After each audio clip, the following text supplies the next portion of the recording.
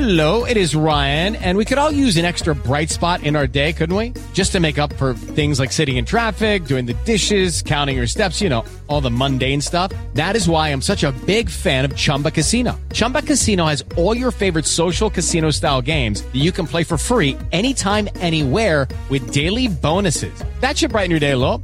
Actually, a lot. So sign up now at ChumbaCasino.com. That's ChumbaCasino.com. No purchase necessary. VGW Group. Void where prohibited by law. See terms and conditions. 18+. Judy was boring. Hello. Then Judy discovered ChumbaCasino.com. It's my little escape. Now Judy's the life of the party. Oh, baby, mama's bringing home the bacon. Whoa, take it easy, Judy. The Chumba life is for everybody. So go to ChumbaCasino.com and play over 100 casino-style games. Join today and play for free for your chance to redeem some serious prizes. ChumbaCasino.com. No purchase necessary. Void where prohibited by law. 18+. Terms and conditions apply. See website for details.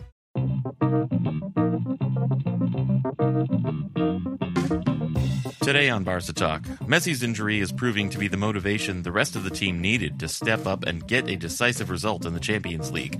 We spoke to journalist and author Jonathan Wilson about his new book, The Barcelona Inheritance, and Real Madrid proved to be only a minor threat in a 5-1 Clásico that saw Suarez score a hat-trick. Hey everybody, welcome to Barca Talk. This is Brian Henderson coming to you from Buffalo, New York, and joining me from Madrid, Spain is Gabriel Quiroga. Brian, my birthday brother from another mother. Yeah, how's it going? I'm a 41-year-old man, and yesterday was my special day. Yeah, happy belated birthday. I mean, we talked yesterday, but now that we're seeing each other and face-to-face on Zoom here, happy birthday in person. Thank you. I appreciate it very much. It was a lovely, lovely birthday. Megan and I went out for a great dinner. I had a really nice steak, and I haven't had steak in a while. It was really nice. We went to a place we'd never been to before in Buffalo, so that was cool. Had a really good steak, and everything on the plate was good. The steak, the potatoes, the onions, the fried onions, some vegetable, which I'm not sure what it was. Had a delicious cocktail, then finished it off with a nice Macallan neat. It was just and I didn't get stuffed. Nice. I remember one year for my birthday, we went to a Brazilian all-you-can-eat steakhouse, and I think I might have torn my stomach open that night. This was much more normal. I felt fine after dinner. Yeah, I mean, those Brazilian steakhouses, man, you feel like you have to eat everything, I paid for it. You're giving it to me. Got to eat it. Exactly. Give me that chicken heart. I want to eat that chicken heart. How are you doing, buddy? I'm doing good. We're having a little bit of a rain this weekend. I think it's going to rain for the Clásico on Sunday. So it'll be a wet one. A wet, slick one, Also, it's, end of the month. So excited for that. Thanksgiving's coming up. So yeah. I can't believe it's already November. It's crazy. Well, we got an action-packed episode today. We have a match review with Inter, and then we have an interview with Jonathan Wilson, author of a new book about Barcelona, about Cruyff and his legacy at Barcelona and elsewhere.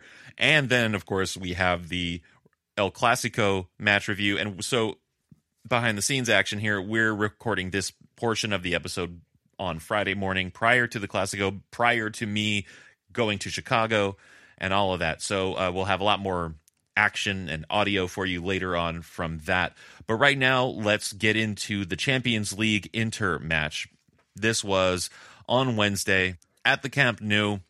Champions League group stage, third game. So now we've played everybody once, and it was a win. I think it was an excellent win, 2-0. Now, to talk about Inter for a second, they're actually doing pretty well in Serie A right now. They have a good record of 6 wins, 2 losses, and 1 draw. They're running in third place, and in the Champions League, just like Barcelona, they also won their first 2 games, beating both Spurs and Eindhoven 2-1. So this was their first loss. Now we're the only unbeaten team in that group. Yeah, and let's talk about the lineups first. So the lineup we had going into that match was Ter Stegen in goal, Sergio Roberto, Piqué, Lenglet, and Alba. Standard operating procedure. Right. In the midfield, we had Busquets, Rakitic, and of course Artur getting another start. and Coutinho, Suarez, and Rafinha. So Rafinha that was definitely the surprise of the lineup. When I saw that coming out, I did not expect that at all. So again, we think Valverde is going to go right. He zags left, with the Rafinha move, because, obviously we kind of penciled in everyone for this starting lineup, except for that last spot up top. I thought it definitely was going to be Dembele, but he chose Rafinha. I think based on a couple of things, first of all, Rafinha's ability to know how to hold the ball and to kind of have that chemistry with Sergio Roberto and Rakitic with the passing and going on that right side. But again, this week there's been a lot of reports about Dembele being very tardy to a bunch of training sessions. And obviously for this match, he showed up basically, Brian, 45 minutes right before the match. Yeah, that's not a good sign with Dembele. And I have to say, I was also surprised at Rafinha getting into the lineup, but that was mainly because it has looked in recent weeks like Valverde more or less has written him off. But now knowing this about Dembele, I honestly didn't know about that until you told me just now. Now understanding that, it makes more sense as to why he would have made that choice. And it looks like overall it was a really good choice, and I think he made a strong case for himself, Rafinha, that is. Because on the goal he scored in the 32nd minute, Rafinha's coming down. He's coming downfield with the ball in the build-up. And as I was watching, I saw Suarez out to Rafinha's right, but I wasn't sure if he would make the pass. And if he did, I wasn't sure it would actually make it through all of the Inter defenders that were surrounding him. But he did make the pass. The pass did make it to Suarez. Then Suarez's return ball dropped right to Rafinha's feet as he had, continued his charge into the box. And it was one of the best plays of the game for me. Prior to scoring, he had two chances in the 21st and 27th minutes that were both solid. Yeah, that play was brilliant, right? Suarez's pass was amazing. When I was watching it live, I thought for sure it was going to get headed out because it kind of looked as he didn't have enough height on the pass, but the way it kind of flared out and hit Rafinha's feet perfectly. It was just a really great build-up of play. But, as we talked about, we were both surprised, to see Rafinha in the starting lineup. But I think he really took the opportunity last night to really show Valverde that he can perform in these big matches. And Brian, I think it was one of his best performances for the club in his career. He was all over the place. I don't know if maybe he had an awakening of, if they give me another opportunity, I'm just going to go balls out. And that's what it looked like, because not only was he smart with the ball, right? He was possessing properly, giving the right passes. He was not giving up possession, but he was on the left side, the middle, the right. And then on top of that, he was pressing all over the place. He was running. He was completely gassed by the 75th minute because obviously he's not in shape to end game time. But if he plays like that, that's the Rafinha I want, because sometimes when opportunity is taken away from you, kind of, kicks you in the balls a little bit, right? Sure. And, maybe he had that kind of a lightning where he said, okay, I want to take my opportunity next time I get it, and I'm going to go all out. And you can tell, not only did he go all out, but it kind of infused the whole team. And, this is what we've been talking about with Valverde's kind of substitutions throughout the year. If he just puts a player here and there, they'll infuse the team with energy, especially on the pressing side. And I have to say, obviously Rafinha's performance was outstanding. But again, the theme of this kind of match too as well is everyone stepped up, And so I was very impressed with Rafinha's performance. Yeah, no, me too. And, in both of those early chances that Rafinha had, 21st, 27th minutes, the buildup was impressive. And Suarez finally got his touch on in this game. There was no ham foot from Suarez in this match. In 21st minute, Jordi plays into Coutinho. Coutinho turns and plays to Suarez. And then Suarez, he's got his back to goal, and he just touches it back out for Rafinha. Rafinha gets a shot off. He shanked it, didn't have too much on it, so it was easily saved. But the buildup was really nice, and I liked how their movement and Suarez's touch was good. And then in the 27th minute, Rafinha gets a chance off of Suarez's back heel pass, which, often he tries things like that. He tries these dummies. He tries these back heels, and it seems almost like he just has a game running in his head rather than paying attention to what's going on the field. But in this case, Rafinha was right behind to receive it. And so I really want to highlight that Suarez was also playing well in this match. And to bring it back to our theme, how are we going to respond with Messi being injured and Messi being out? Everyone has to step up. And in this match, they showed that they were willing to do that. Yeah, definitely. Suarez was definitely playing really well that night too as well. I think also, just with the interchangeable parts that we had going on with Coutinho, Rafinha, and Suarez was definitely more the point man up top, and we had better balance. Obviously we talked how Messi is always coming in left in the middle and so forth and voiding that right space. But since Rafinha was there, we had that discipline on the right corner. The left back had to occupy that. And so Suarez had a little bit more space to work on. And of course, like you said, Suarez's passing was more accurate in this game. So it seemed to me that in this match that everyone just played a 10% better. PK was more focused. Longley was more focused. Alba, everyone. Yeah. And so when that happens, we're unstoppable. Yeah, so it takes 11 guys to give 10% more to equal one Messi. It's just science. It's science. It's science. The Pythagorean theorem, Yeah. Again, the other revelation, as we talked about a couple games ago, was Artur. And, in the Tottenham game, he had an outstanding performance. But, again, Brian, I can't tell you how, in football, it's so difficult for what Artur does, the movement, the activity that he does. It's one of those skills that you cannot really equate in statistics as much. It's just being available for the ball, we measure distance and passing accuracy and stuff, but there's really no stat really that shows the availability that Artur gives our team.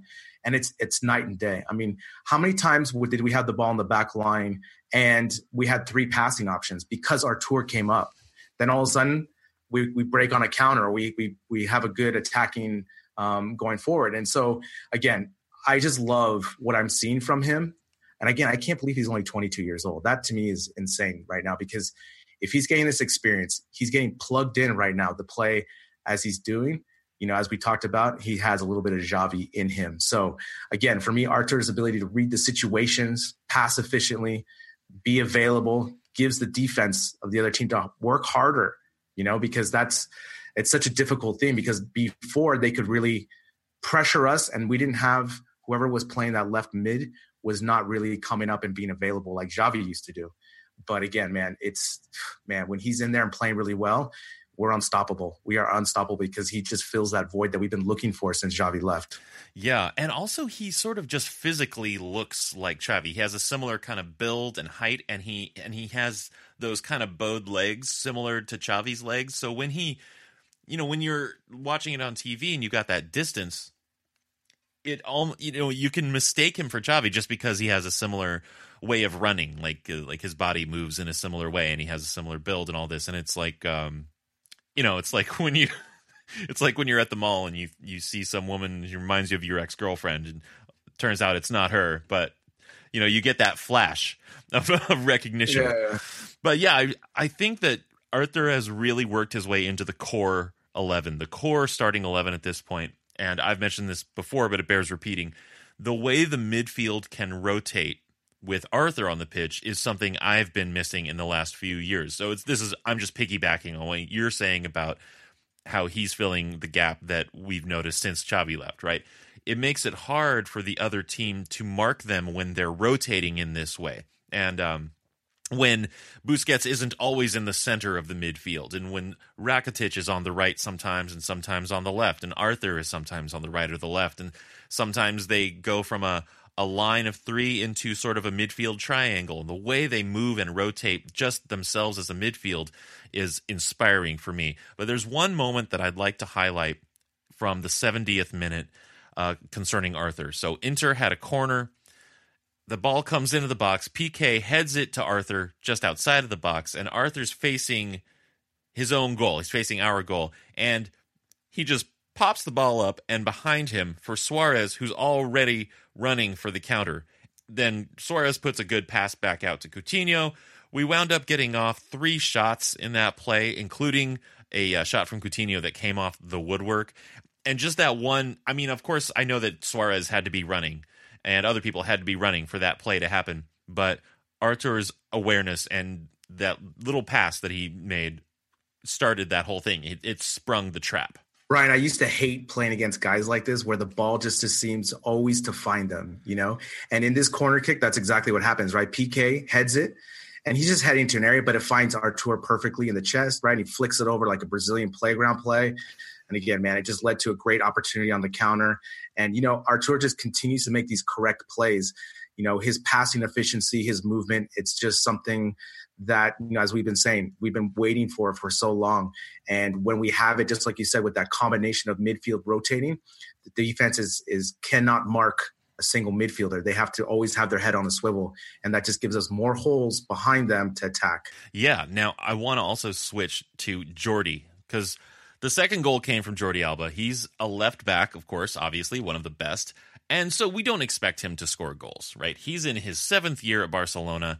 He's now scored a total of 14 goals in over 21,000 minutes played. I think the only other player with a worse scoring record would have been Mascherano, right? He was at Barcelona for many, many years, and he scored 1 goal on a penalty.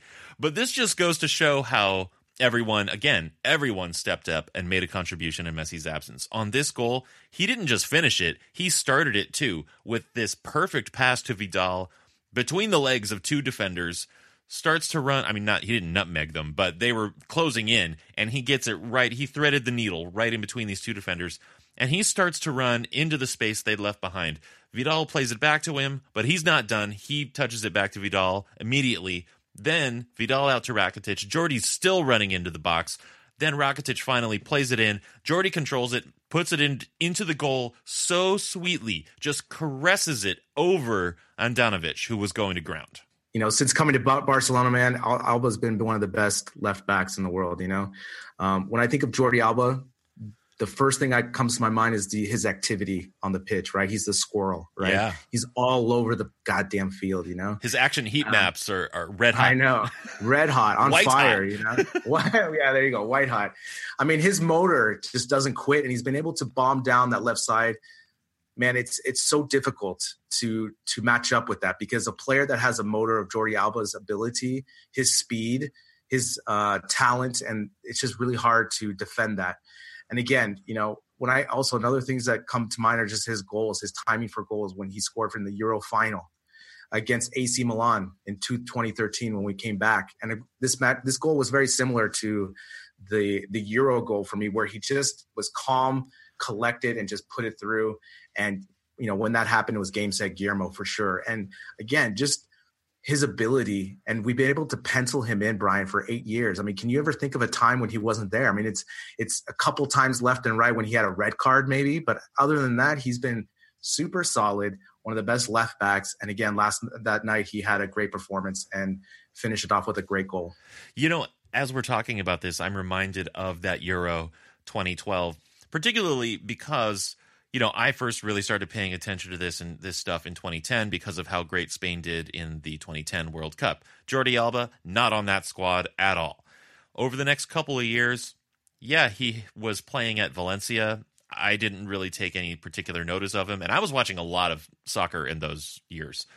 Not just Barcelona. I was watching all kinds of stuff, and I never took any particular notice of Jordi Alba. Then Euro 2012 rolls around, and suddenly I'm like, who is this guy bombing down the left side? Like, this is insane.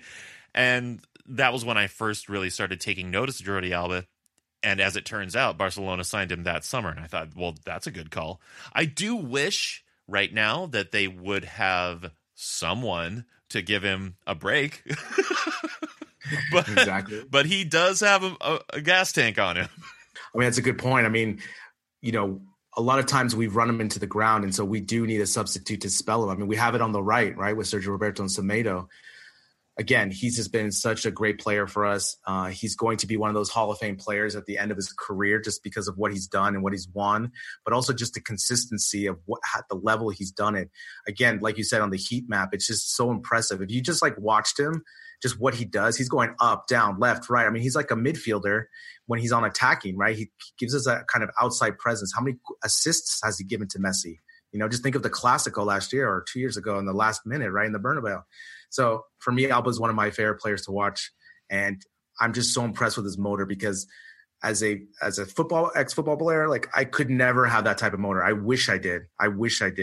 And it's super impressive because it's so difficult to defend. And you can see with Arthur's performance, Rafinha, Alba, and everyone else stepping up, we're at top of the table, and it looks like Inter is going to be the second team here in the Champions League as well. Yeah, and maybe your lack of motor, maybe that's why you were a forward rather than a wing back. But correct. Yeah, among other things. Yeah. So in the Champions League, we're unbeaten. As I said, the only unbeaten team in Group B at this point, 9 for 9 points, topping the group. Next up in the group stage, it's kind of going in a palindromic schedule because we're going to play Inter again in Milan. That's our next match on November 6th. Rather than just going Spurs, Eindhoven, Inter again, we're going backwards. So it's a little disorienting to me, actually. I mean, I think we should be able to salvage some points there. If not, use the opportunity to use the bench, for that away game, because we're in the driver's seat, and especially with Tottenham struggling. I mean, struggling right now. They tied against Ajax, and it's going to be between them and Inter fighting for that last spot if we continue to perform as we're doing.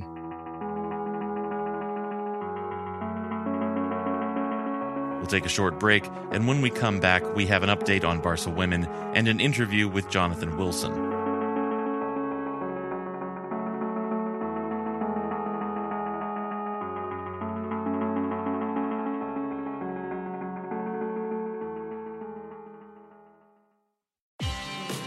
We asked one of our listeners, Zach in Cincinnati, what he likes about Barca Talk.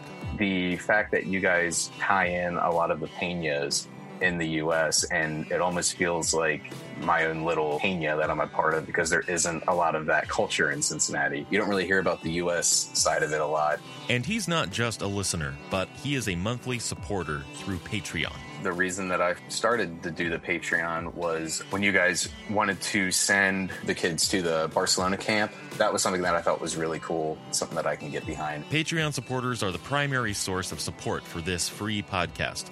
But as a supporter, you get more than just the podcast. I do like having the little sneak preview podcast early in the week. Really, it's just kind of feeling that collective membership of being part of this own little peña. Bonus episodes, commercial-free episodes of the regular podcast, and Barca Talk merchandise. These are the benefits of supporting Barca Talk. Check out the premiums you get with a monthly contribution at Patreon. Just follow the link in the notes for this episode. All right, we're back. It appears that the relationship between women footballers and their club football schedules is best described as on again, off again. Here now with an update on the Barca women is Michelle Taylor. Bookended by 2 international breaks, Barca Femení is halfway through a 3-week period in which they'll play 7 games, 5 Liga and 2 Champions League matches. The game versus Rayo Vallecano was played in the Mini Estadio, and Barca made the breakthrough in the 17th minute when Alexia Putellas scored the first of her 4 goals in a match that we won comfortably, scoring 9 goals to Rayo's 1. Andressa, Mariona, Aitana and that old stalwart own goal added to Alexia's 4. This is the 3rd own goal for Barca this season, and at one stage own goal led the scoring stats for the team. In an interview after the game, Alexia said that she's not used to scoring goals, that her preferred position is to be behind the front line feeding passes for others to score from.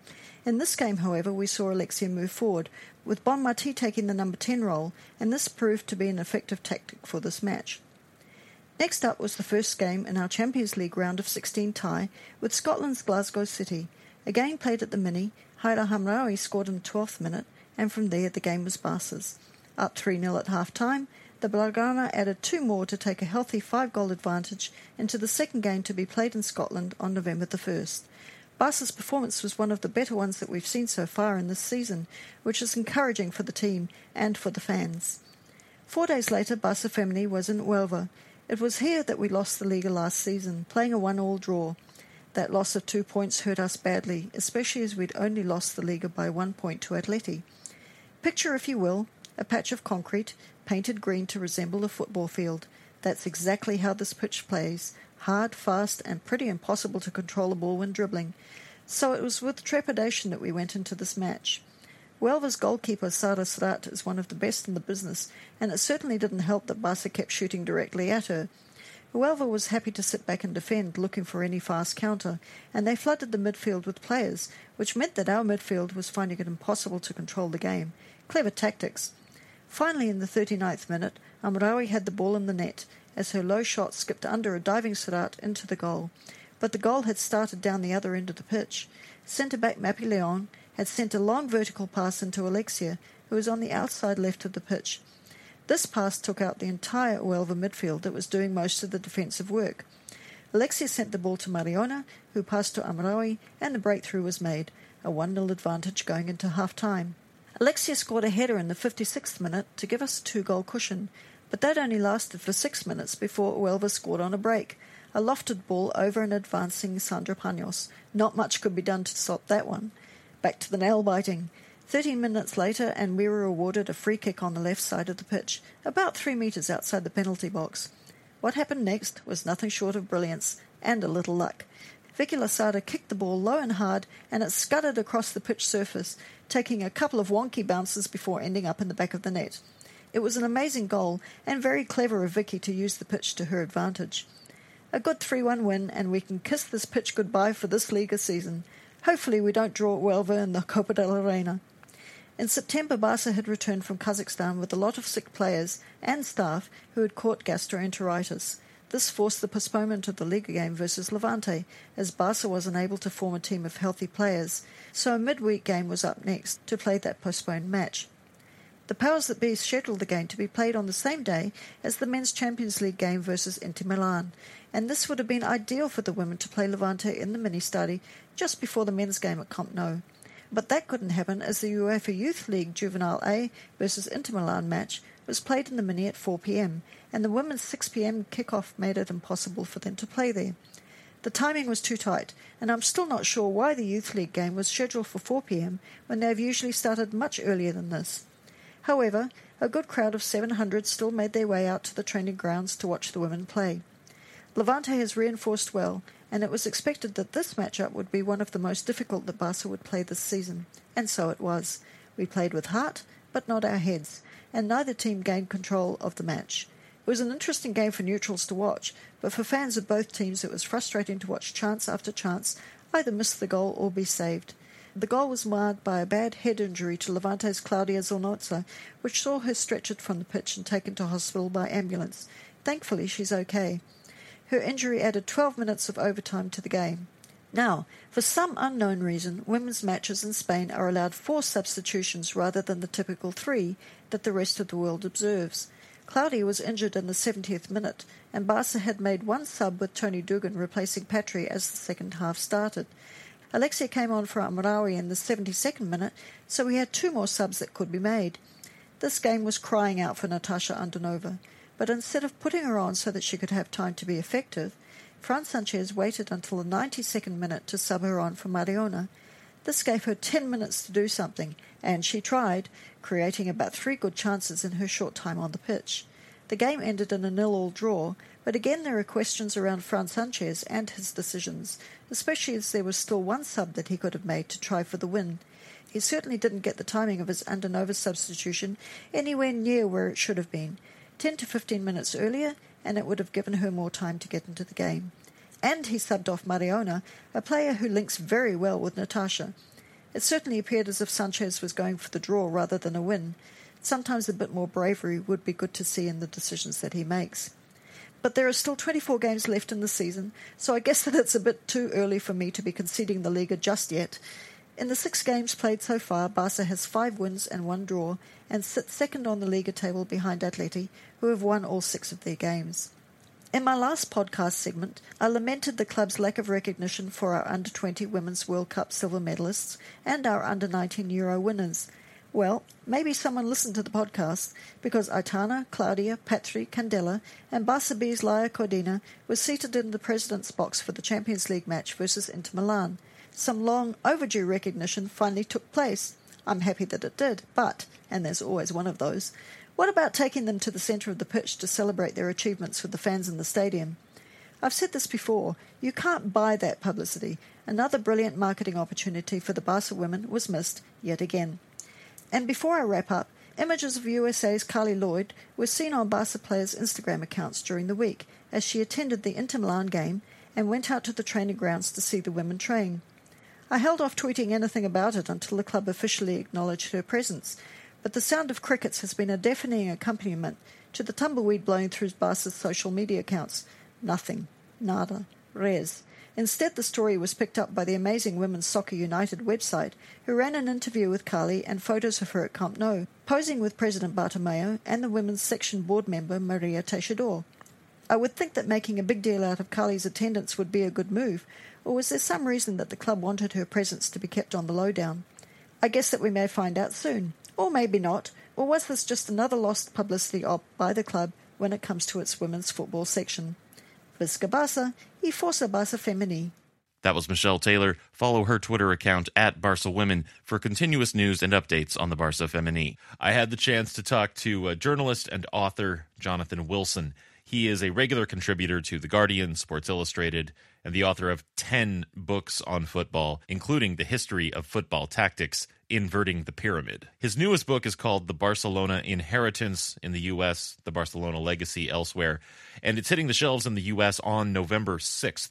The book traces the roots and the enduring influence of the passing game and how Johan Cruyff created a revolution in tactics at Barcelona that has spread throughout the footballing world and remains an integral part of the Barcelona identity to this day.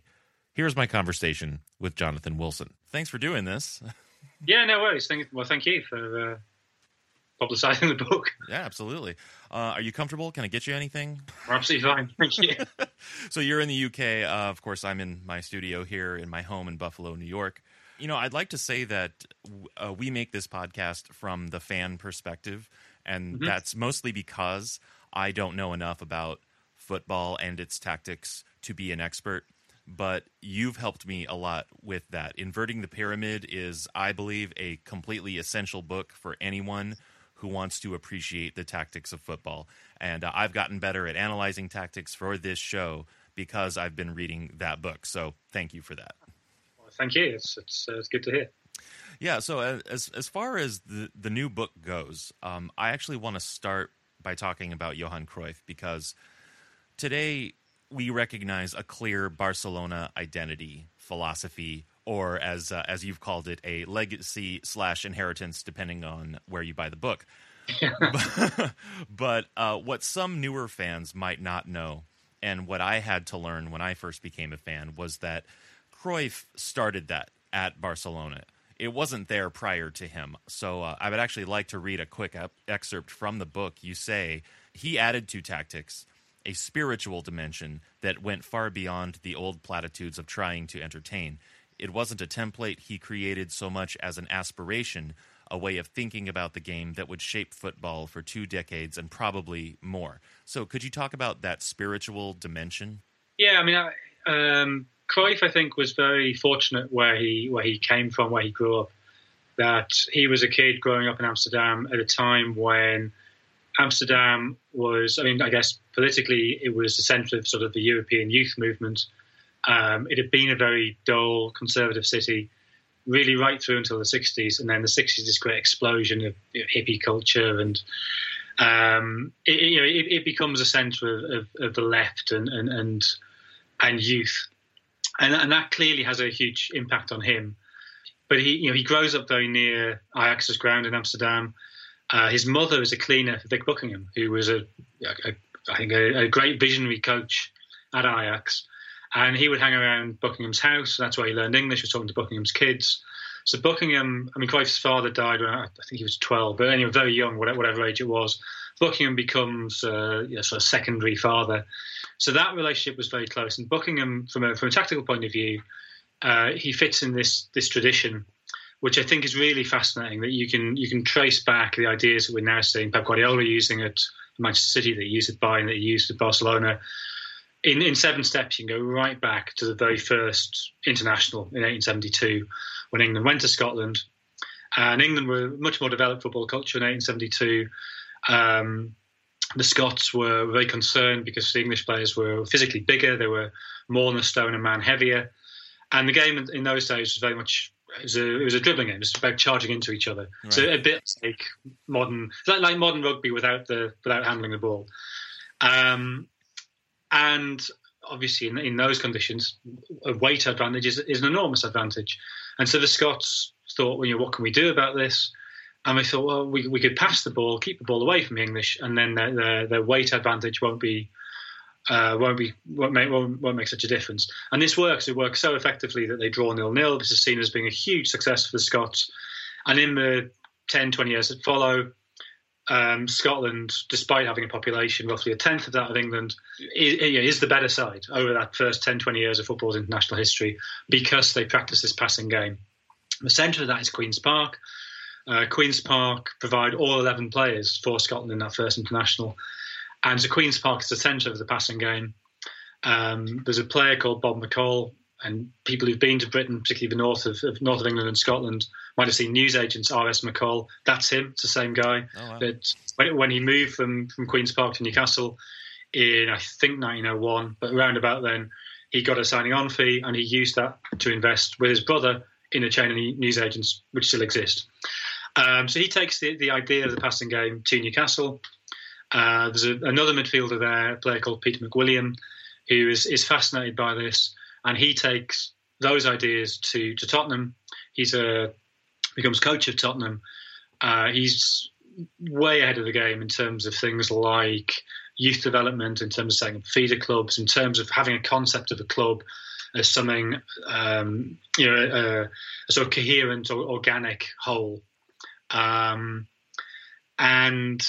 one of the players who comes through his youth system is Vic Buckingham. So Buckingham is really at the heart of that tradition. He passes those ideas on to Cruyff and also to Rinus Michels, who becomes coach of Ajax immediately after Buckingham. Buckingham had lots of problems with his back, so he went back to Britain to get his back sorted out. Michels replaces him. So it's Buckingham who's given Cruyff his debut, but Michels very quickly takes over. Buckingham then himself becomes coach of Barcelona and is succeeded by Michels. But to finally get to your question about this third dimension, Michels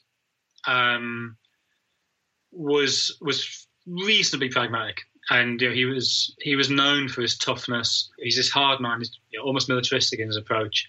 He's relatively pragmatic. So he has these ideas about pass and move, about pressing, but he recognises that they need a tough defensive presence.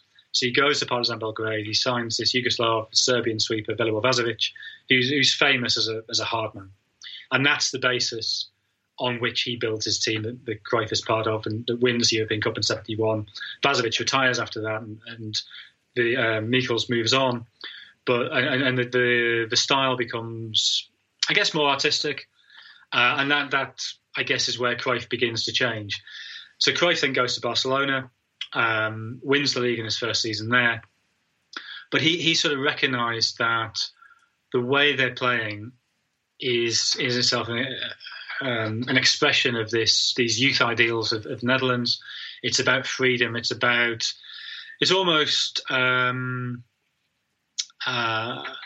players having autonomy within a system. So this is something that's very alive in the Netherlands at the time. This idea of what we think of as total football. The prefix totaal was originally used in the Netherlands of architecture. Ideas of city planning, of how you could create a city that functions so that each part is autonomous and yet it all works as a greater whole. So this totaal idea it's very egalitarian, it's very Dutch, and that is the core. That's the bedrock of total football, of Cruyff's football. And he's not a pragmatist in the way that Michels was, and so. Even as a player at Barcelona in the 70s, he encourages Josep Luis Núñez, the president of Barcelona, to set up an academy on his line, so to develop La Masia as an academy which will produce players to play this form of football. And he reaps the benefit of that when he goes back as coach in the late 80s. It's not easy for him at first. There's the first 2 or 3 seasons don't go particularly well, but then he wins 4 league titles in a row. And I think it's important to remember the context of Barcelona. I think it's quite hard for us now to get our heads around that Barcelona has always been a big club, but for a long, long time it was not a successful club.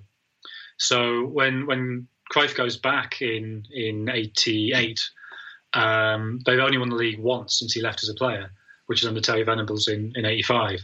So they're not a team that's reeling off league titles as they do now.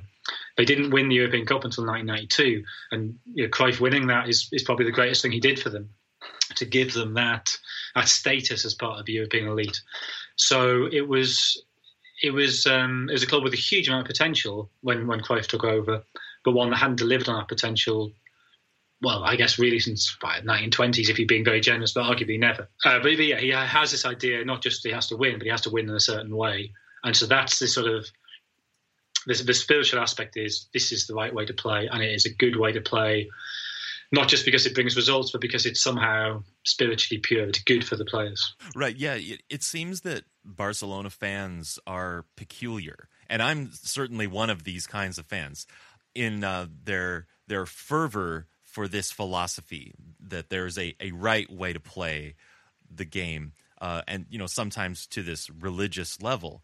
And now that we've enjoyed so many years of success, again, remembering that prior to Cruyff we hadn't had all that success, the fans also now demand that the team win. So there's this fundamental contradiction, right? Beauty and this right way of playing and art versus winning, the hard truth, the hard facts of having to win. And now that conflict is present at and around Barcelona in a way that I don't think it is around other clubs. That contradiction is probably more pronounced at Barcelona than anywhere else. I think pretty much all top clubs now have some element of that. I think the sort of the evolution of the super club, which you can see over the last 10, 15 years, where really the Champions League begins each season and you kind of know there's 6 to 8 teams that got a good chance of winning it. And if any team from outside that wins it, it's a massive shock. So when Porto won it in 2004, it was a small shock, but not a massive shock. If Porto were to win it this season, it would be the most incredible thing we'd ever seen. So I think because there's a failure for the elite clubs is going out in the quarterfinal or going out in the semi-final, and which is crazy, really. I mean, only one team can win each year. So, but I guess that what I'm saying is the negative downside has been reduced. So a bad season for Bayern Munich or Barcelona or Real Madrid or England's slightly different, or PSG. A bad season is finishing 3rd or 4th in the league. Well, in the old days, they used to finish 10th, 11th, 12th. Not regularly, but it happened, and it wasn't that extraordinary. When that negative downside is taken away, I think that creates a sense of almost entitlement, but not merely do those teams expect to win, not merely are they hoping to bring silverware, but they sort of expect things to be done in a certain way. And it's almost as though, if you 20, 30 years ago, if you were, say, a Manchester United fan and you'd lost in the semi-final of the Champions League or the European Cup, you would probably think, yeah, it was a pretty good season, that was quite exciting. Now you wouldn't. Right. And so what that does is it means, okay, how can you generate a sense of fulfillment or a sense of satisfaction from a semi-final defeat? Well, if you've played great football, if you've played football that you will remember with a sort of rosy glow for years to come. We might not have won the Champions League, but remember when we beat Napoli 4-1 in the quarterfinal or whatever happens to be. So I think, and this is part of the dynamic that Mourinho's got at United at the moment, that all big clubs, there's a demand not merely to win, but to play well. But you're right, that is more pronounced at Barcelona, and there's a sense that Barcelona have to do it in a particular way.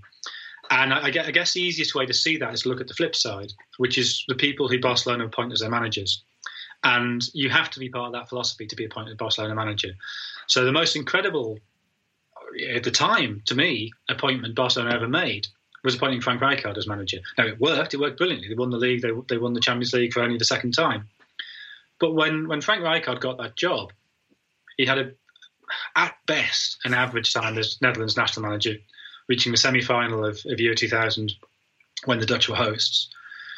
He'd then been relegated with Sparta Rotterdam, the first relegation in Sparta Rotterdam's history, so catastrophic failure.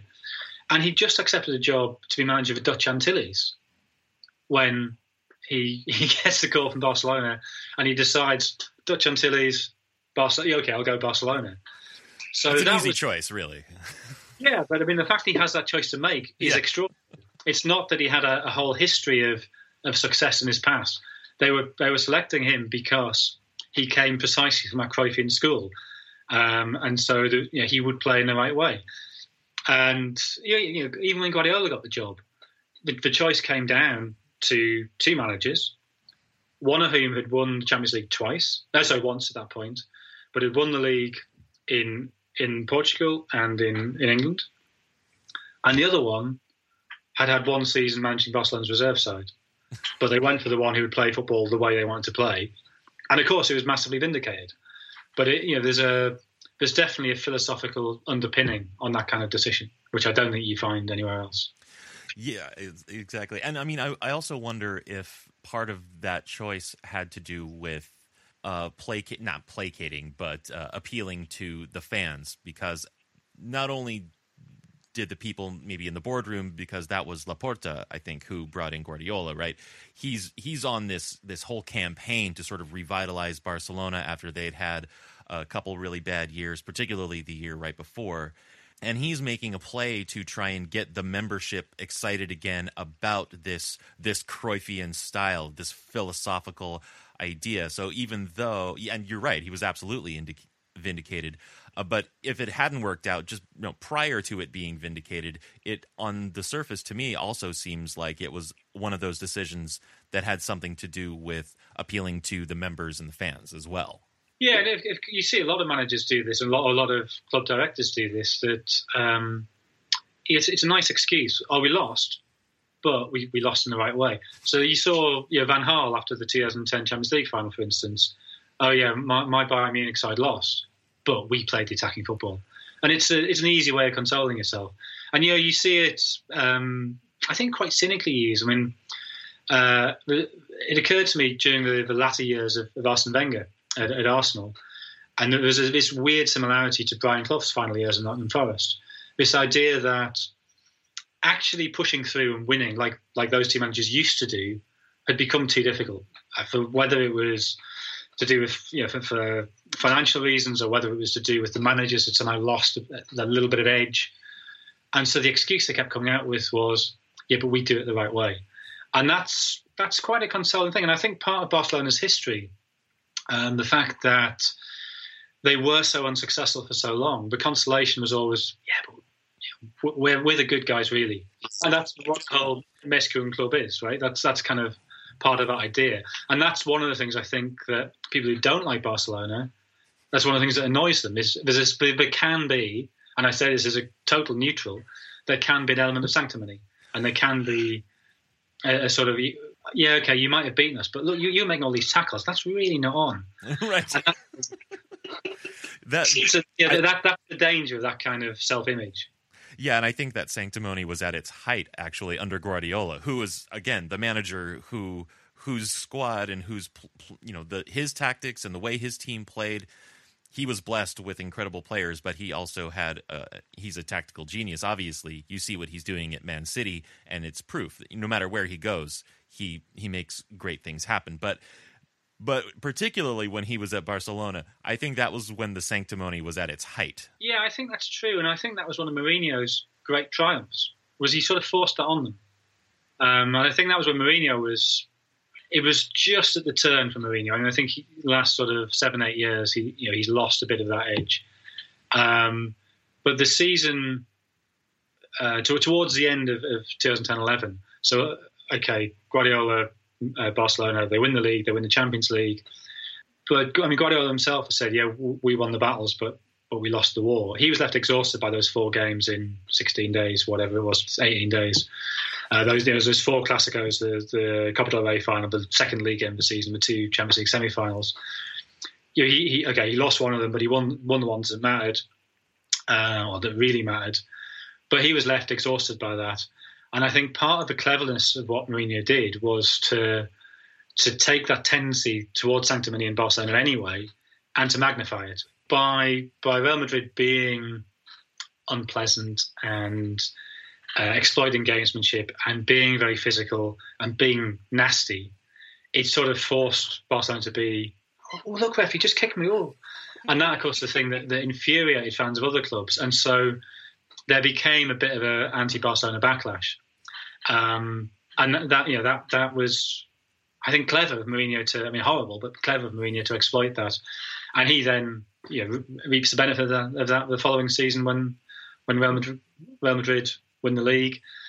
But then it turned out actually that was also a case of winning the battle but losing the war, because he was left without any allies in the Real Madrid boardroom and ends up leaving. Yeah, although generally, if there's one thing I could say positive about Mourinho, I don't like Mourinho, of course, but if there's one thing that I could say in his favor is that he does know how to win games both on and off the pitch, right? And I mean those four games in 18 days, that exhausted me just as a fan watching them. I can't even imagine what sort of stress that put Guardiola and the players under.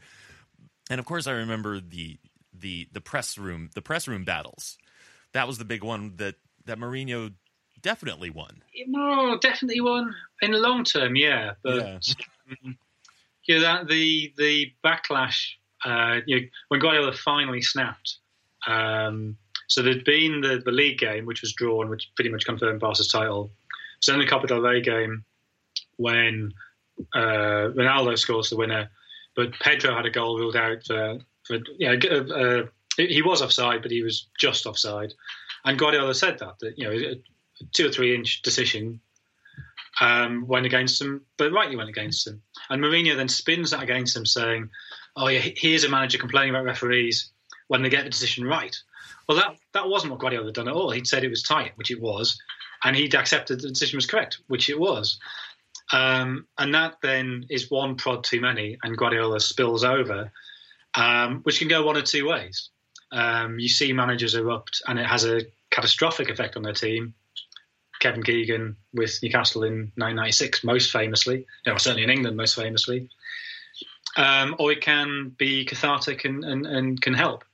And in this instance, any Barca player you talk to said they found it very cathartic, and they sort of felt this great sense of relief. This sort of boil had been lanced, and the poison had begun to flow away. So you could argue that Guardiola did win that battle in the end, but it's definitely a battlefield on which Mourinho was more comfortable. Yeah, and also I want to go back to what you were saying about losing, but losing the right way versus losing the wrong way. Because right within Barcelona, we don't have to go anywhere else. We can see in Barcelona how in 2017 we had this big comeback against PSG, and that everyone was just beside themselves, including myself. But then, of course, in the next round, we couldn't keep up that kind of excitement, that we couldn't keep up that kind of performance. And of course, Juventus knocks us out in the very next round. But none of us really minded, because I think we all agreed that, well, we were still playing the right way. Versus this last year, we get knocked out by Roma. Mainly, the disappointment came because we gave up a very large lead, but also we felt like we went about this project in the Champions League last year the wrong way. Valverde made a drastic error, and I think we're still sad about that loss. Whereas the year before that, not so much. We don't worry about it too much. Okay, because I'd say that the problem was actually the same in both years, and I think it's an ongoing problem for Barcelona that the midfield has lost it, which is always going to be difficult. Once Xavi went, once Iniesta slowed down, and then went. Busquets obviously he was never quick, but he's even slower now. And even the Chelsea game last season, Chelsea again and again just romped through that midfield. So I mean, my interpretation of the season before last was actually it was just PSG absolutely imploding. I mean, of course Barcelona played well. Of course they did. You don't score 6 in a game by not playing well, but it was a sign of PSG's ludicrous self-indulgence, hysteria around them that Neymar seems to bring with him, which we're kind of seeing again this season with PSG, that it's a completely shambolic setup of PSG. So yeah, I think Barca's midfield has been an issue for some time. I think it was actually what I've seen of them this season, certainly in the Champions League, it's looked a lot more efficient. I thought the game at Wembley against Tottenham, they looked really, really good. And I thought it was a really high-level game. And then even against Inter this week, Messi not there, but they coped very, very well. And any sense that Inter were actually on a level with the elite, which maybe the Tottenham game had given that impression, although that was a bit of a strange game. It was clearly a big gulf between the sides. So Yeah, I mean, fans interpret things in their own way, and there's often very good reasons for those ways. But me, as an outsider, I'd say, both last season and the season before was an issue of the midfield not used to being stretched, suddenly finding it didn't have the legs when it was stretched. Yeah, and I appreciate your neutral's viewpoint on it because, of course, I'm a fan of Barcelona, so my assessment of everything is biased. So I appreciate your unbiased take on it, and I think probably have bias. Right. It's not the same biases as yours. That's right. So in the context of talking about Barcelona, you're not biased in the way that I am, so I appreciate that. But I want to end actually by asking about our current manager, Ernesto Valverde. He played for a year, maybe two, I'm not sure, but he played under Cruyff at Barcelona, though he spent most of his playing and managerial career at Athletic Bilbao, another club with a philosophy, though perhaps it's more about Basque identity than football. But in terms of Barcelona philosophy and legacy/inheritance, what do you make of Valverde's management at Barcelona? That is a really interesting point, that Athletic's philosophy could hardly be more different to Barcelona's. And you see that in that the really ugly rivalry that Barca and Athletic had in the early to mid-'80s. And yet, you look at the players that Cruyff signed when he first arrived, there's a lot of Basques that he signed. My suspicion is that Cruyff felt that he didn't want to sign, how can I put this, and I'm going to offend people by saying this, he didn't want to sign Castilian Spaniards, he didn't want to sign people from Madrid, but he's quite happy to sign other people who'd been obviously opposed to Franco. And so there's obviously some kind of Basque-Catalan brotherhood there. But also the reputation of Basques as being tough, as being warriors. I think he wanted to add a bit of that to the side. I think he felt that Barcelona maybe could become a bit soft. So just because Cruyff is this sort of spiritual, or his football has a spiritual dimension, I don't think we should think that there's not a ruthlessness there. I think there absolutely can be. And you look at the Dutch side of the early 70s, look at Johan Neeskens, a player who played for both Ajax and Barcelona as well. And you look at some of the things he did on the pitch, and you look at, I mean, particularly the game between the Dutch and Brazil in 1974 at the World Cup, when he and Mourinho Perez just have a fist fight. And then they end up playing with Barcelona, I think is it the following season, maybe 2 seasons? I think it is the following season. They end up as teammates at Barcelona. So there's Dutch football has a tough side to it. I don't know. It's too easy to say that you bring in Basques to add toughness, but I think there is that stereotyp at least that Basque players are big and tough, barrel-chested. Yeah, I'm 1/8 Basque, by the way. So. Okay, and you look 1/8 barrel-chested, right? But so as to Valverde, I think there's always a danger, and this is true not just of Barcelona style, but any area or any club, any region which has a distinct style of play. If you follow that too purely, too precisely, you end up. It's like inbreeding with pedigree dogs or something. That you start to develop all kinds of tics and mannerisms and vulnerabilities that you really shouldn't, just because you're not aware of predators, you're not building up the antibodies against predators. So I think bringing in every now and again somebody with a bit of an outside view is not necessarily the worst thing. And I think Luis Enrique, who, of course, he had his very, very proud history playing for Barcelona, but did not grow up in La Masia, played for Real Madrid before he played for Barcelona. I think he did that very well. In our 2015 team, personally, I preferred the 2011 team, but I could see why some people preferred the 2015 team. It was more varied. It had more different ways to win a game. The 2011 team, it was the beautiful sum of an ideal, but you knew exactly how they would win games, and it was a very, very effective way of winning games. 2015 team, they had more dribblers, they had more individuality. So I know, for instance, Gary Neville has always said he preferred the 2015 team because he felt they were harder to stop because they could beat you in more different ways. So I think bringing in a little bit of outside expertise is very useful. But the problem Barcelona have, and it's a problem any club that likes to promote from within its own academy has, is you cannot rely on an academy. even the very, very best academies, they produce one great generation every 20, 30, 40 years. So, Ajax had the great generation of late 60s, early 70s. They had another one in the early 90s. The one they've had in the last 2 or 3 years maybe will come to be seen as a great generation, but the economics of modern football mean it gets scattered to the winds before you have a chance to see that build together.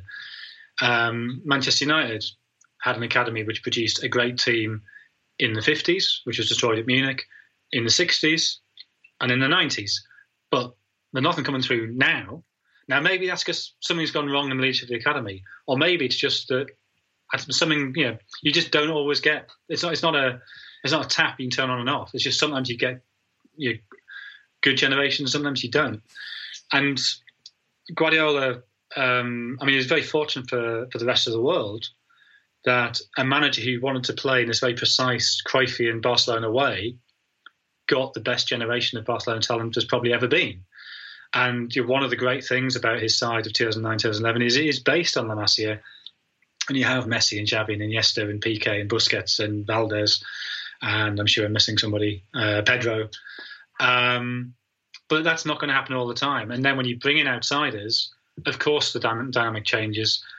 And I think because Barcelona's way of playing, or certainly the way they played 2009, 2011, is so unique, that can be quite difficult to incorporate outsiders into that ecosystem. Which you saw with Guardiola's signings. Very few Guardiola signings at Barca really worked. I mean, Ibrahimovic didn't work, Shagrinsky didn't work. Even people like Eto'o and Henry, they worked to an extent. David Villa probably is the best import of Guardiola's time, but even it took a while.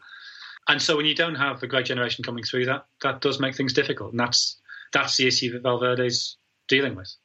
Yeah, and we always hear complaints from fans, and they vary in terms of their severity, but we always hear complaints from fans currently about how there aren't as many La Masia players on the first team, and something that we've brought up. I mean, I've expressed this frustration myself because, again, I'm more of the idealist. I'm more of the what would you call it? The religious.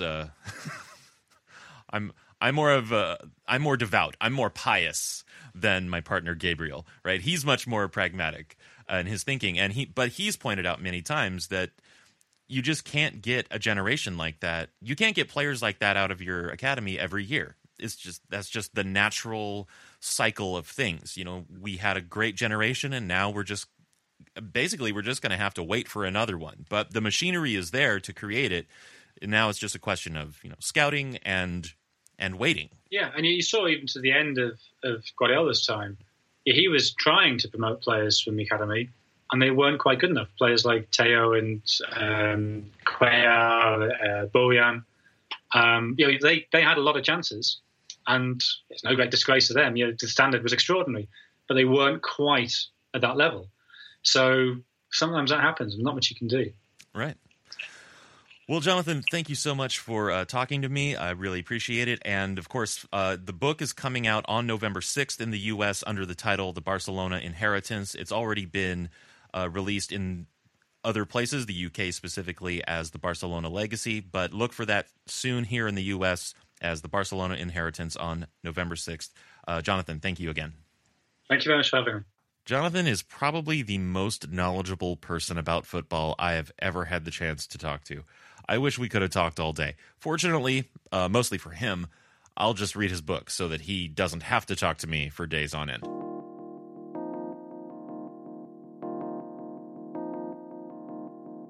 After the break, an excellent result in El Clásico.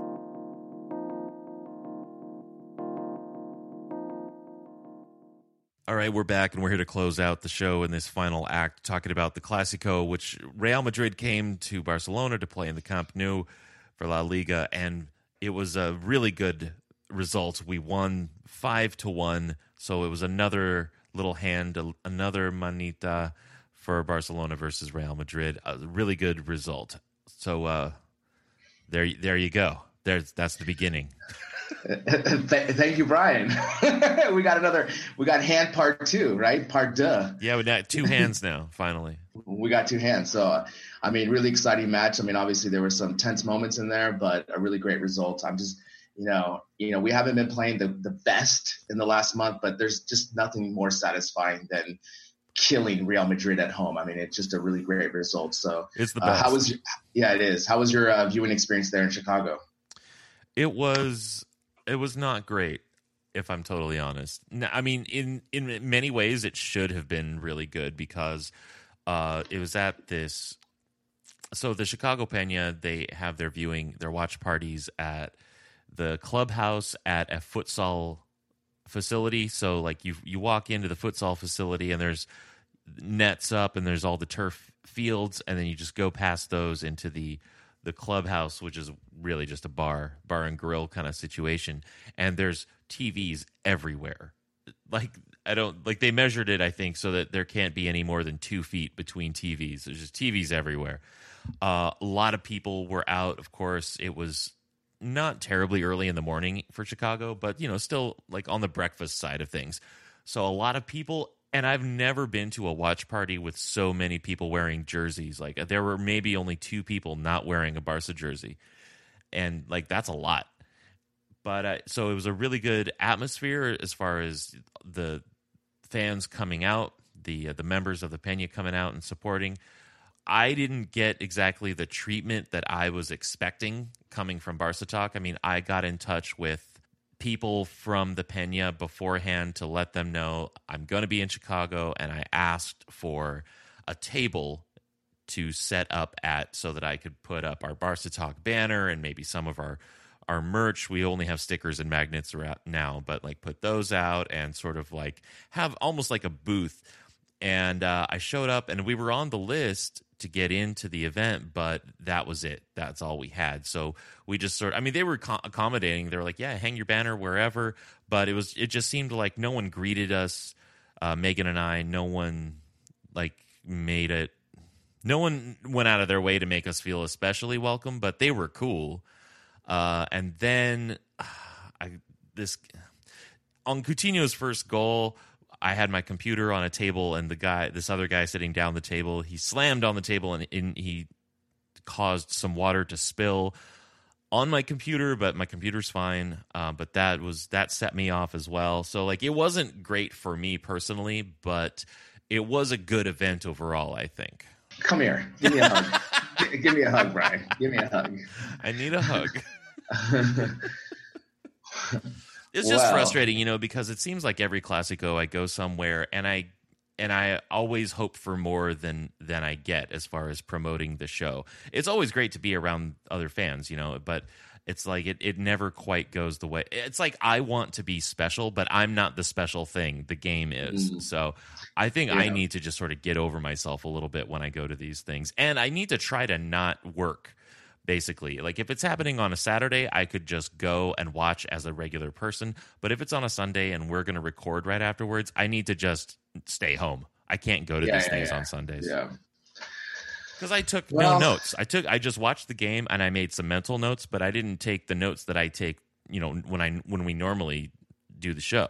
Well, luckily, I took some mental notes, so we'll go from there. But that's unfortunate. I'm sorry to hear that about it with your computer and the viewing experience. But, overall, Brian, at least we got another manita. So, I'm happy about that. But yeah, I was watching at a bar, and it was funny because half the bar was Barcelona, half of it was Madrid fans.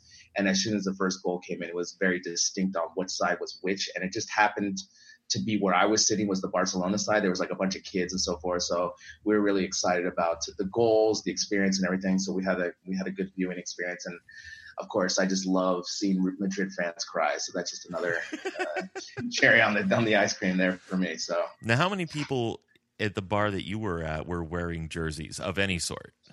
One person. It was my friend Luis. Yeah, see, I guess that's more of an American thing because, like I said, this Chicago man, like Megan felt really out of place not wearing a jersey. Oh, really? Oh, yeah. There were some people there just mostly with scarves, with a Madrid scarf or Barcelona scarf. Like there was a bunch of kids next to us that had Barcelona gear, but it wasn't jerseys. Yeah. So it was like good sweatshirts and hats and things like this. But so we had a good viewing party there, and obviously just the result was great. I just love beating Madrid. It's the best. It's the fucking best. Yes, man. It's the best feeling that there is, aside from winning trophies. Just that, obviously, just beating them by itself is like its own little trophy. Of course. And this one is shaped like a little hand, so that's a good one.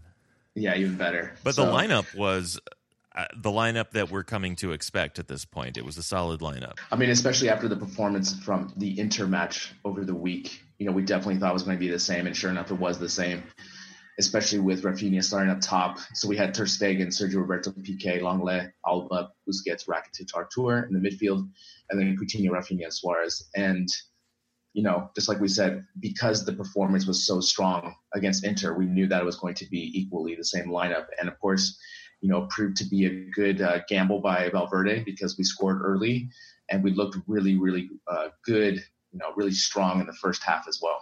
Yeah, and that first goal, well, what I want to talk about actually is how mostly throughout the entire first half, but certainly in the opening of the first half, Real Madrid looked really weak on what was their right side as far as defending. So we were making all of these attacks down our left flank with Jordi Alba bombing down there and connecting really well with Suarez and Coutinho and Arthur, of course.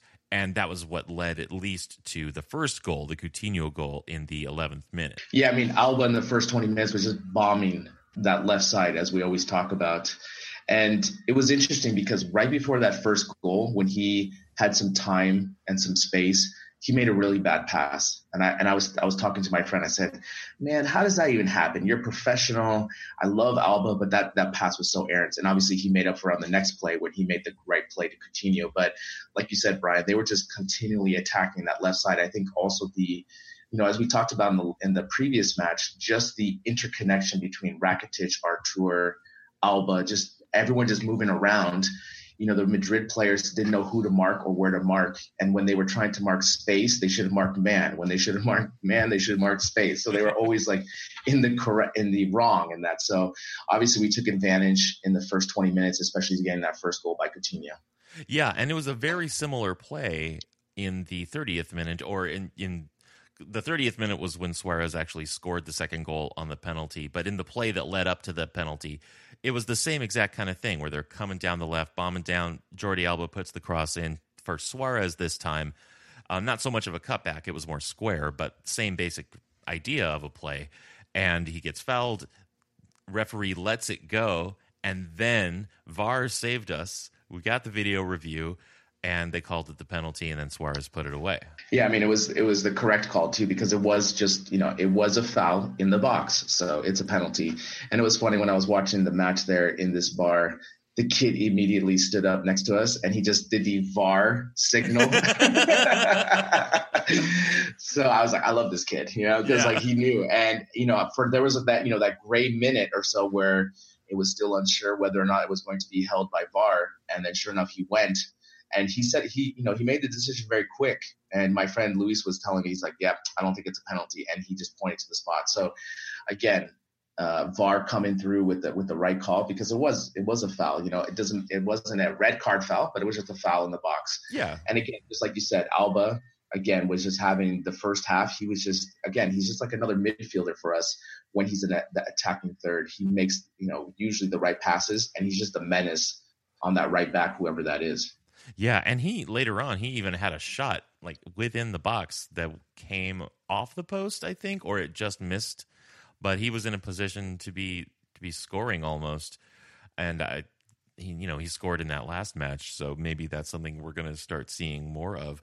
But getting back to Suarez, right? So in the 30th minute, he takes the penalty to start what would become a hat trick. He scored the next two goals after that in the 75th and 83rd minute. So we had a little bit of a drought there. But overall, he got a hat trick out of this, and I like to think of this whole scoreline as far as Barcelona is concerned as a hat trick sandwich, with Coutinho and Vidal as the bread and Suarez as the meat. Ooh, I like that. Yeah, that's pretty good. I texted you, right? There was two huge opportunities where we were on the counterattack, and Suarez just hammed it up. I mean, completely, right? And when Madrid scored that goal back, I just look back at those moments where if Suarez was just a little bit more composed and just made those proper passes, we could have, been up 5-1 earlier. But again, Suarez had a great match. I can't complain too much, especially with the outcome of his hat trick. He came to play. And, obviously I could nitpick about those 2 passes because I just, in that moment, especially right before halftime, we could have been up 3-0. And that could have really demoralized Madrid right before halftime. But again, as we talked about who was going to step up, it looks like it was Suarez. Yeah. Well, I mean, you sent me those messages prior to his second goal and after he had after he had stuck his ham foot into those couple chances. And it's true that in the last match against Inter midweek, his touch looked great. And in this match, his touch looked hammier as per usual. So you sent me these messages before he had scored that second goal, and that was the goal that he scored with his head off of that kind of unexpectedly. I think that the pass was intended to go past him, but he just put his head in the way and said, "No, I got this. I'll deflect this into goal." And then I told you, well, his touch might be off today and his feet might be bad, but his head is fine. Yeah, exactly. And he made that really nice early header, because he could have chested it and put it down, but he just let it head. And I think that caught Courtois off guard. So as we talked about through our text messages, there was that 10 minutes of tense period between, when Madrid scored that goal back, and it was kind of, we looked tired. We looked out of it a little bit. We're just trying to weather the storm. And it's interesting. I was talking with my friends that were there, and we're just like, if they can just weather this storm for 10 minutes without allowing another goal, they'll be okay. But again, I was just happy to see Suarez step up, and he was looking to take that game and to be the man of the match for sure. Yeah, and also I want to mention how on Suarez's third goal, the assist came from Sergi Roberto, but it was one of those moments where Sergi got that final pass off because he could see Suarez. I don't know how exactly the communication on the field went. Of course, I never do, and I wish I would, but you could see that Suarez was starting to run, and he was, one way or another, he was going to run, right? So whether you get him the pass before he's offside or not, he's just going to go. And there was something, it seemed like Sergi knew this, so he went to ground getting the pass off in time for Suarez to receive the ball without being offside, and he was in tons of space, and he was able to put that third goal away for the hat trick and put the rest of our minds at ease. I mean, I don't know, Brian. I love those Cuchara, those little flip goals. I mean, it was so brilliant the way he was able to finish. Oh, yeah, the finish was so cheap. I know. It was awesome. And it wasn't like he didn't do it enough to clear him, Courtois enough. It was just a very quick kind of Cuchara type of goal. And it was just a really brilliant finish. Like you said, he was able to find space, especially when Real Madrid was really pressing at that moment because they could sense the goal coming, especially with Modric just hitting the post, just prior, essentially. So they were really pressing to try to get that goal back. Yeah, and before we started recording, we were talking about, when did the subs happen for us, and was anyone subbed in response to those 10 minutes or so when Madrid looked to be, stronger, of course. And Semedo was the first sub for us in the 68th minute, and I think at that point we had pretty much already settled things. We'd already weathered that storm. Like you said, Semedo came in, and then Dembele came in, and then we scored the third goal. So I think, Suarez scored in the 75th minute. And again, Dembele's speed is something that Nacho had to be really cognizant of, especially coming in for Coutinho on that left side of the 4-3-3. That gave some more space in the midfield for Barca to gain back that advantage. And sure enough, that's what happened. And that's when Suarez broke off with the Cuchara goal for the 3-1. So, for the heading goal. So again, it was smart substitution finally by Valverde coming in early, recognizing that Rafinha was running out of gas, because in those moments when Madrid was coming hard on us, Rafinha couldn't be found, right? He couldn't be found.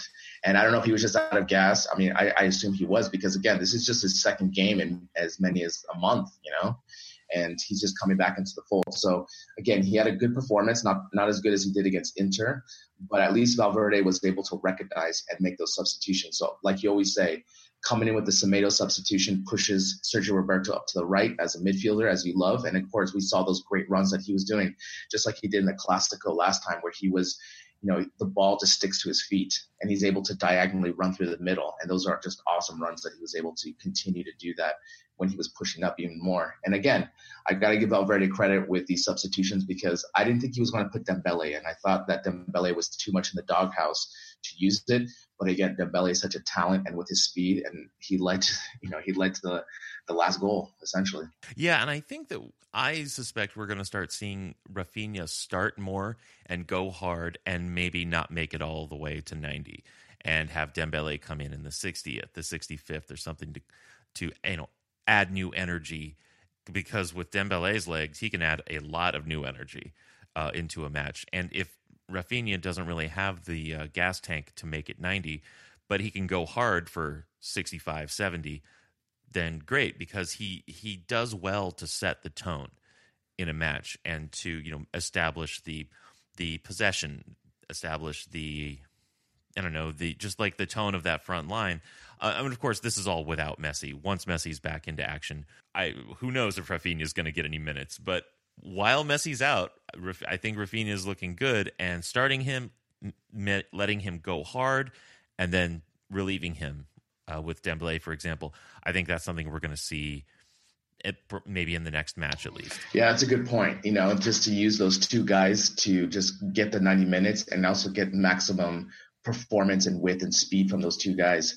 When Dembele came on that left side, you can just see the amount of space he was able to get compared to what Coutinho was there before, right? Because Dembele's speed is something that you'd have to, as a defender, pay attention to. And Nacho was laying off of him. And so that allowed us to get the possession back, to get the momentum back into the match. And so, Dembele, I just hope he, comes to practice on time, man. Just come to practice on time. Yeah. It doesn't take that much, man. Just come to practice on time. It's your job. I know. And just do the workouts and you'll get playing time, because we need you to help us for this campaign. He is such a good player. Do you think Barcelona has written warnings for players who don't show up to practice on?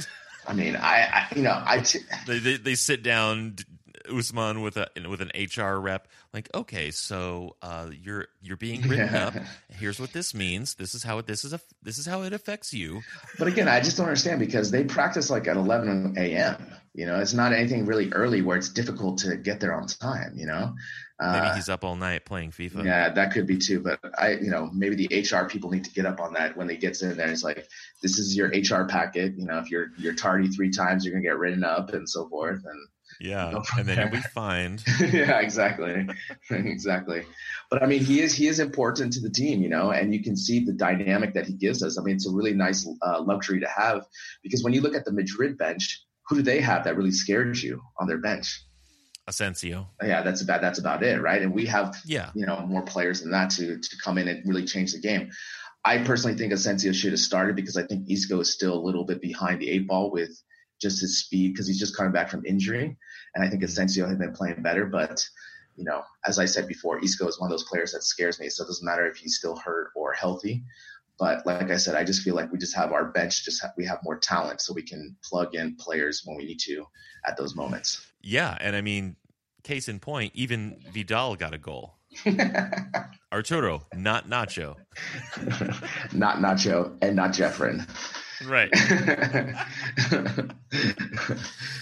But yeah, just like in the Manita from, what was that, 2010, 11?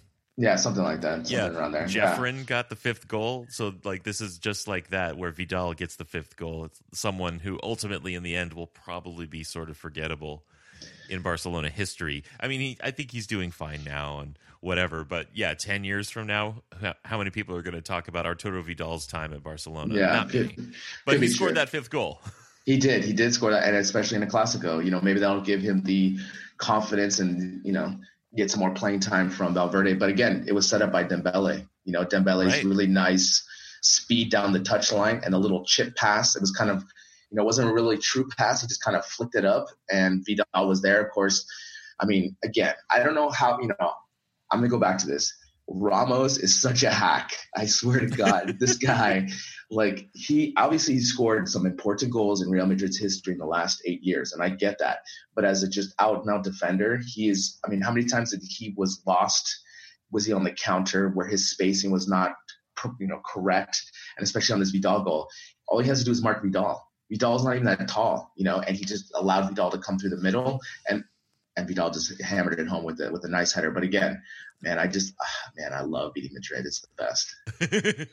Yeah, and I hope that we see a smiley face from Vidal on his social media this week.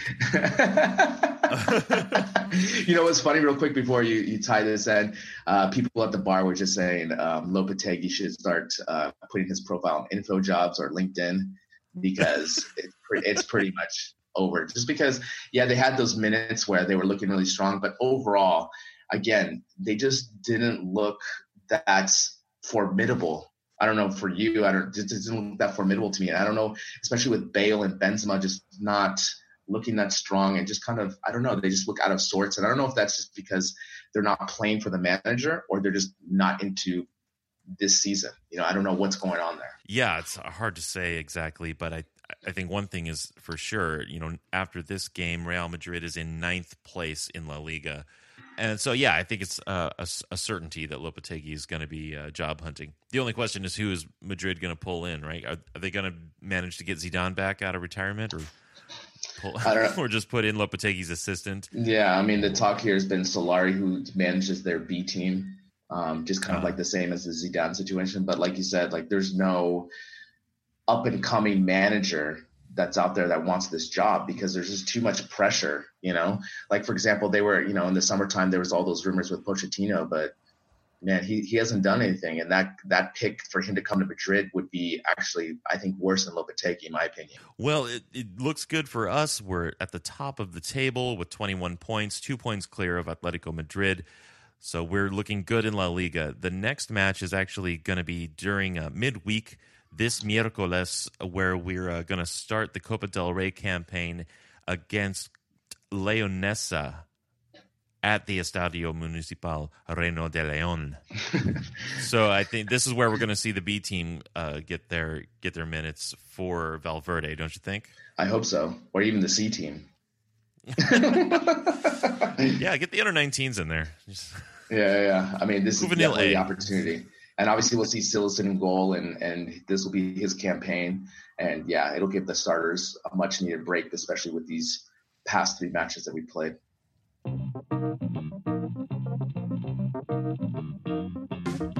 Special thanks to Michelle Taylor and Jonathan Wilson this week. Don't forget to buy his new book, The Barcelona Inheritance in the U.S., The Barcelona Legacy Elsewhere in the World. This has been a production of Barca Talk, written by Gabriel Quiroga and Brian Henderson, editing and music by Brian Henderson, social media and promotion by Gabriel Quiroga.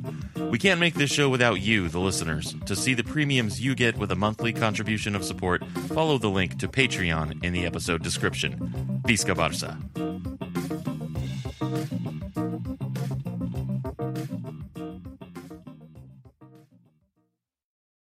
Sports Social Podcast Network.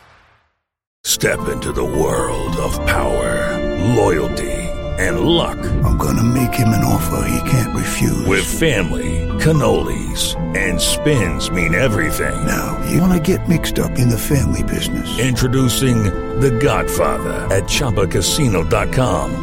Test your luck in the shadowy world of The Godfather slot. Someday, I will call upon you to do a service for me. Play The Godfather, now at ChumbaCasino.com. Welcome to the family. No purchase necessary. VGW Group. Void where prohibited by law. 18+. Terms and conditions apply.